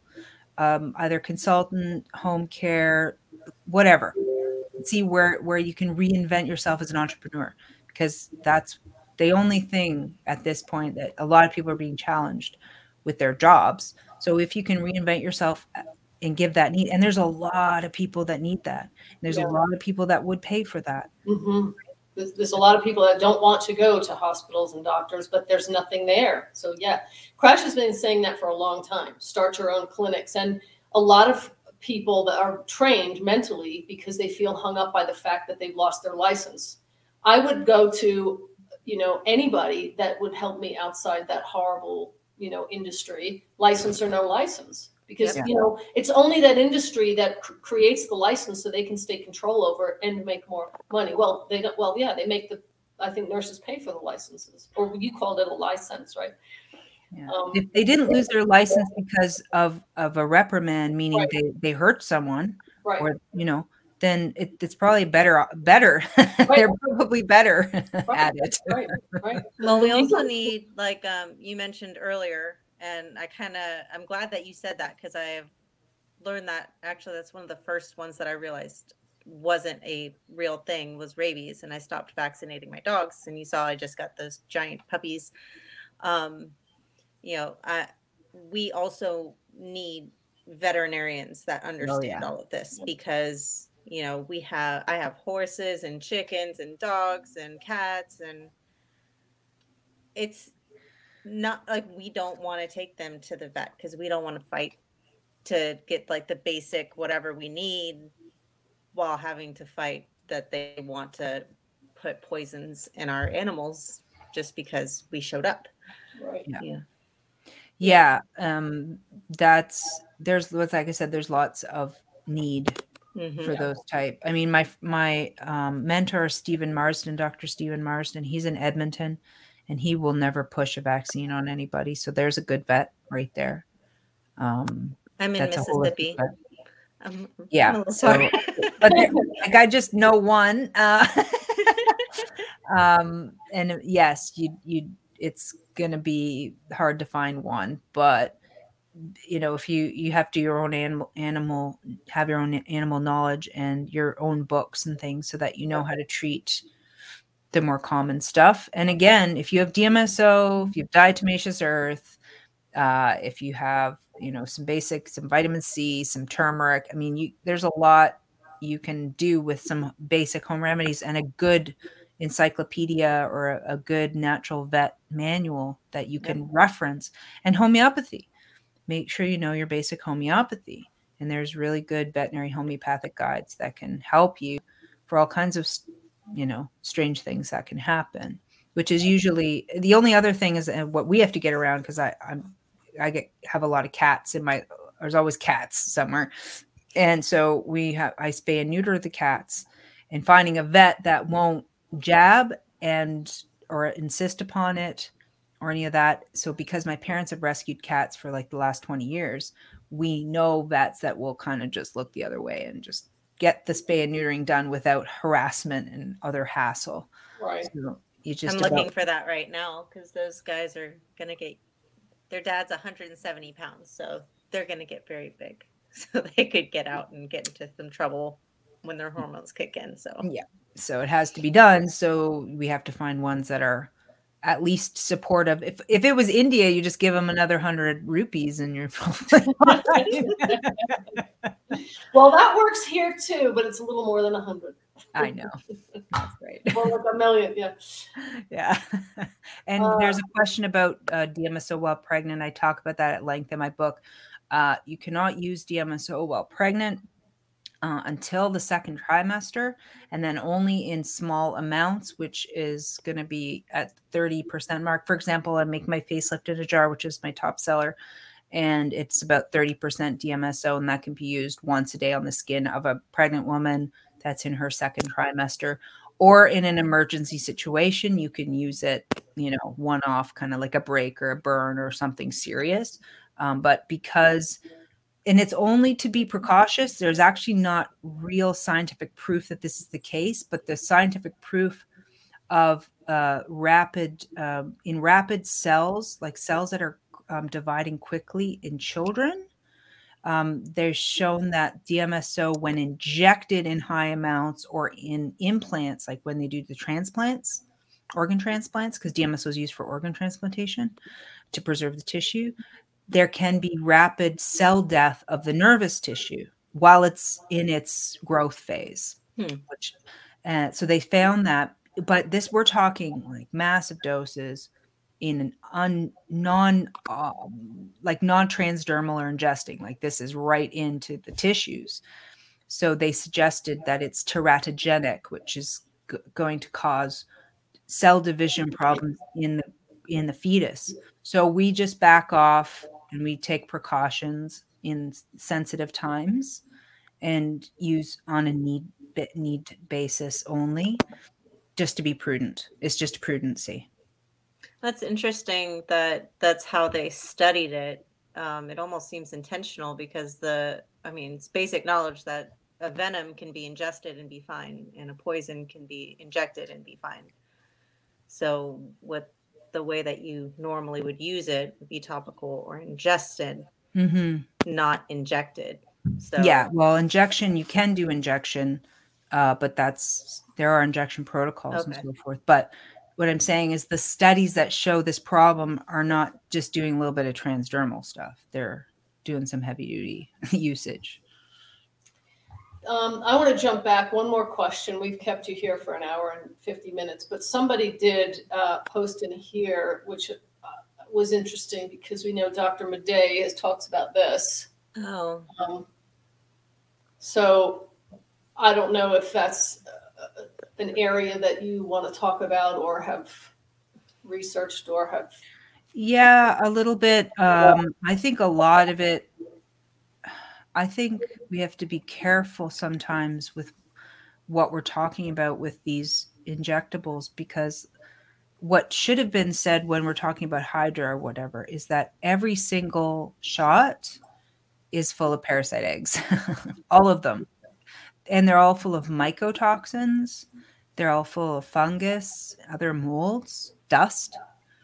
So the alarm bell or the scare factor or whatever, this Hydra thing is all about, it's in everything. These you can find this problem in all the shots because they all use the same cell lineage, like the same medium growth that they've been using since like the 70s.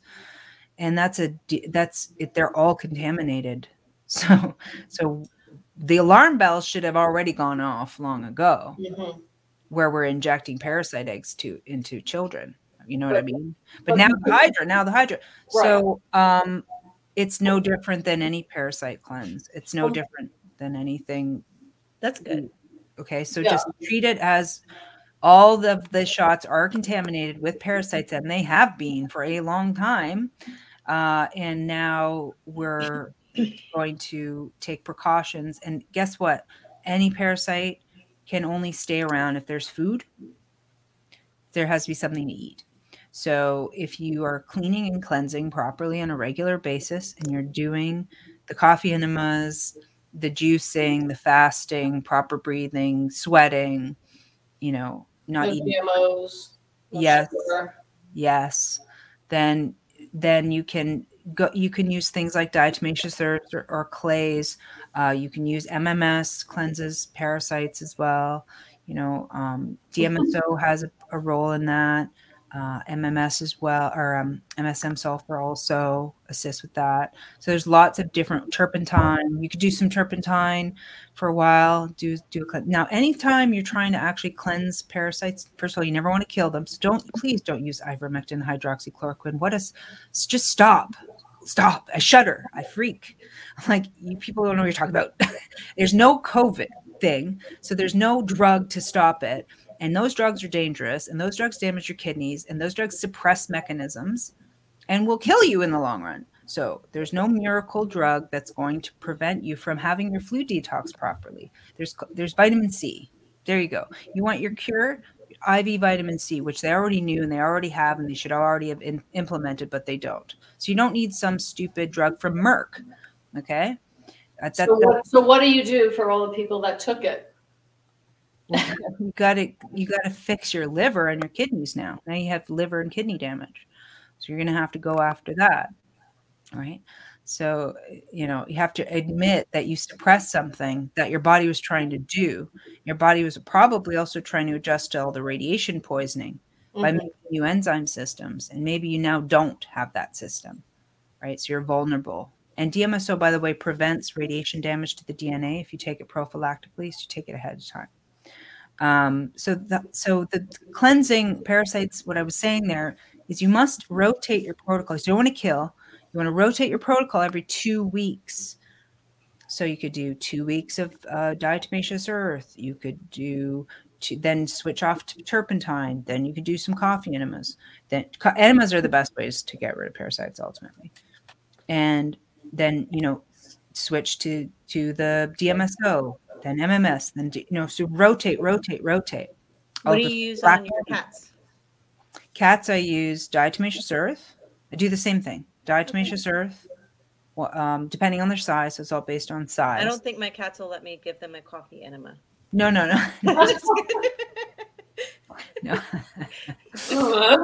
Good luck with that. No.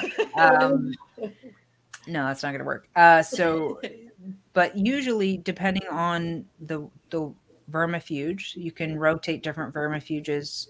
Like you can look up a whole list of vermifuges, and you can then there's websites for natural holistic vet. I think it's Annie's is one of them. Annie's Natural Remedies or something. There's a lot of resources. Or the Juliet of the Herbs. I have all her books. Juliet of the Herbs. Juliette de Berkeley Levy was her full name. and she had all kinds of natural holistic care for anything to do with the animal kingdom. Awesome. She had big Pyrenees dogs, like yeah, that's what I have. Oh, I love those dogs. They're like sheep looking things. I don't know. Yeah. So we call ours Teddy and Bear because they look like little bear cubs. Yeah, I love those dogs. And she was this little woman with these huge horse-looking dogs. Yeah. And she traveled around Israel a lot. And she had she hated mice. She hated mice. She would do anything to kill a mouse. But she had all kinds of natural, holistic, botanical remedies for all of those things. So she has a couple specific books on animals that I would recommend. When I got these guys, they're actually only 9 weeks old when you saw them. They're huge already, but they came from a goat farm, so they came with roundworms, and I gave them it's a tincture of black walnut and clove and wormwood, and it's got a couple other ones to help settle your tummy. And I've been their cleanse last night was pretty epic. That was their night of their body going, okay, let's get it all out. And it's a rough night, but they're acting a lot healthier today. So yes. Yeah. So there's natural ways to go about dealing with that. And then when you do the 2-week thing, you're going to catch any eggs that were missed and that sort of situation. Awesome. Great. I don't know if you want to look through the feed one more time or you're ready to shut it down. It's your call. We're going on almost 2 hours. Thank you for your time. You're yes, welcome. thank you. Yeah, I don't know. The parasites in the brain and the Morgellons and stuff can be more tricky. I like agitating them a little bit with, say, a Rife machine program. So I'll usually put people that I know they have parasites elsewhere on my Rife machine protocols, and it'll stir things up a little, like to start to put a little bit of pressure on their home, and then DMSO to open up the tissues because they'll open up the blood-brain barrier as well. And then do the enemas will always work to flush because the entire blood volume goes through the liver every 3 to 4 minutes. So they'll start to move into the blood, and then you can wash the blood like that. I've had people though where they just start doing the protocols and they just come out every hole. So do you think that might have something to do with the change in personality that we're seeing with people? Absolutely. So do you think that using the Rife machine stealthily on loved ones might be a good thing? Well, you have a free will problem. You got to be careful. You kind of have to. Maybe what you can do is make a puppet show where you show them in a subtle symbolic way what you're going to do. And then you get consent from them, and then you can go ahead and do it. I just want to try this. I just want to try it. Well, you ultimately, you can use a picture. So one way I always worked around consent, especially either in animals, children, or the infirm, is I would meditate and then pray and then ask God if I could access their higher self and communicate and request consent. So I would always request consent, and I trained myself to know what it felt like if I got a yes or I got a no, like as a feedback, like a soul discussion. Mm-hmm. And so I'd get a check mark if it was yes, a green check mark, and I'd get a red X if it was no. And I would get a red X every now and again. Interesting. Yeah. Very cool. Great. Okay. So, yeah, I think we're good. All right. Well, it was really a pleasure. Thank you for extending another 30 minutes, even though you said 5. And sharing all of this information. If there's anything anybody wants to know deeper, crashingjustice.com at Gmail, or crashingjustice@gmail.com is you can reach out and ask me, and I can forward on the questions to Amanda, and then I'm sure you've got a way to get in touch also, but my meaning based on this broadcast. But Amanda's got her website, her main website. Go ahead and list those off for us again. Yummy.doctor. That's where the courses, classes, all that will be, and where my blog and videos are stored. Then yum naturals.store. That's my store for all the things I make and bring in. And then I have healingwithdmso.com, and that's for the book specifically if you want to learn about what's in it or, preview it beforehand. And it came out in hard copy, which is really cool. Hardcover. Nice. And they're trying to translate it to Russian right now. Because there's we just opened up into the Russian market with it when I did my video with Kate Sugak, and they want to read it. They want to have access to the knowledge. So we found a translator. Now we just have to find a Russian publisher that will host the translation. And so we're getting there. So that's exciting. That's great. Awesome. Congratulations. Yeah, it's great. This information's got to get out there. Yes. And hopefully an audiobook in the future. I'm huge on audiobooks because I put on headphones and do stuff, right? So I love to, it's hard for me to sit still. I'm one of those people. So that would be great. I'm dropping a hint to the publishers. Audiobook. I'll mention it too. I'm going to see what they say. That would be great. I'm going to go ahead and say bye. My kids are at the door acting like there's an emergency. So. Okay. Well, thank you so much, Amanda. Thanks, Crash. We'll keep you in our prayer when we say our prayer. We love to close in prayer, if that's okay with you. Absolutely. All right. Dear Lord, thank you so much for bringing us together. Thank you for Amanda and her knowledge that you are gifting her with, that she's sharing with the world as it awakens today. Please keep your light of protection around her and everything she does so that your word, your natural healing, and nature and medicine the way it's supposed to be can reach your people. Thank you for giving us this time together. Bless all of those in the chat and that are watching with their healing and the things and the challenges that they're going through. Keep opening the channels of enlightenment and education to all of us. In Jesus' name we pray. Amen. Amen. Thank you. Yeah, thank you. Well, blessings to you over the weekend. And I heard you on your video, the one that I just watched about the detoxing, that you just moved and you're kind of in the throes of that. So good luck with that. That's always challenging. And I found my land and my residence now. So I have this place as the business so I could expand and hire more people. And then I go between the two properties and I have more space so I can make things easier and as a part to this tiny kitchen that I was working in. Yeah, great. And then I'll eventually do videos and lives from there. It's just when you live in a forest, the internet connection is spotty at best. Right. So we've just been working on that. Good. And no, it's great. It's nice to have a home rather than, this crowded, get up. You have to get up because staff's coming. Yeah. That's great. Well, congratulations on that new journey, and I wish you well with it. And I'm sure you'll be busy with it over the weekend. So thank you again. Let's do this again if you're willing at some point and see what the future holds and more discussion we can have. Yeah, sounds great. I'm always open to sharing, and thanks for all your good energy and time and bringing us together.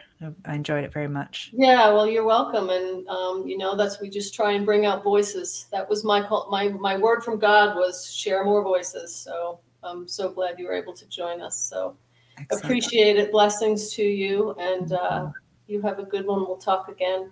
Okay. Thank you so much. Bye-bye. Okay, bye now. Bye-bye. Bye, everyone.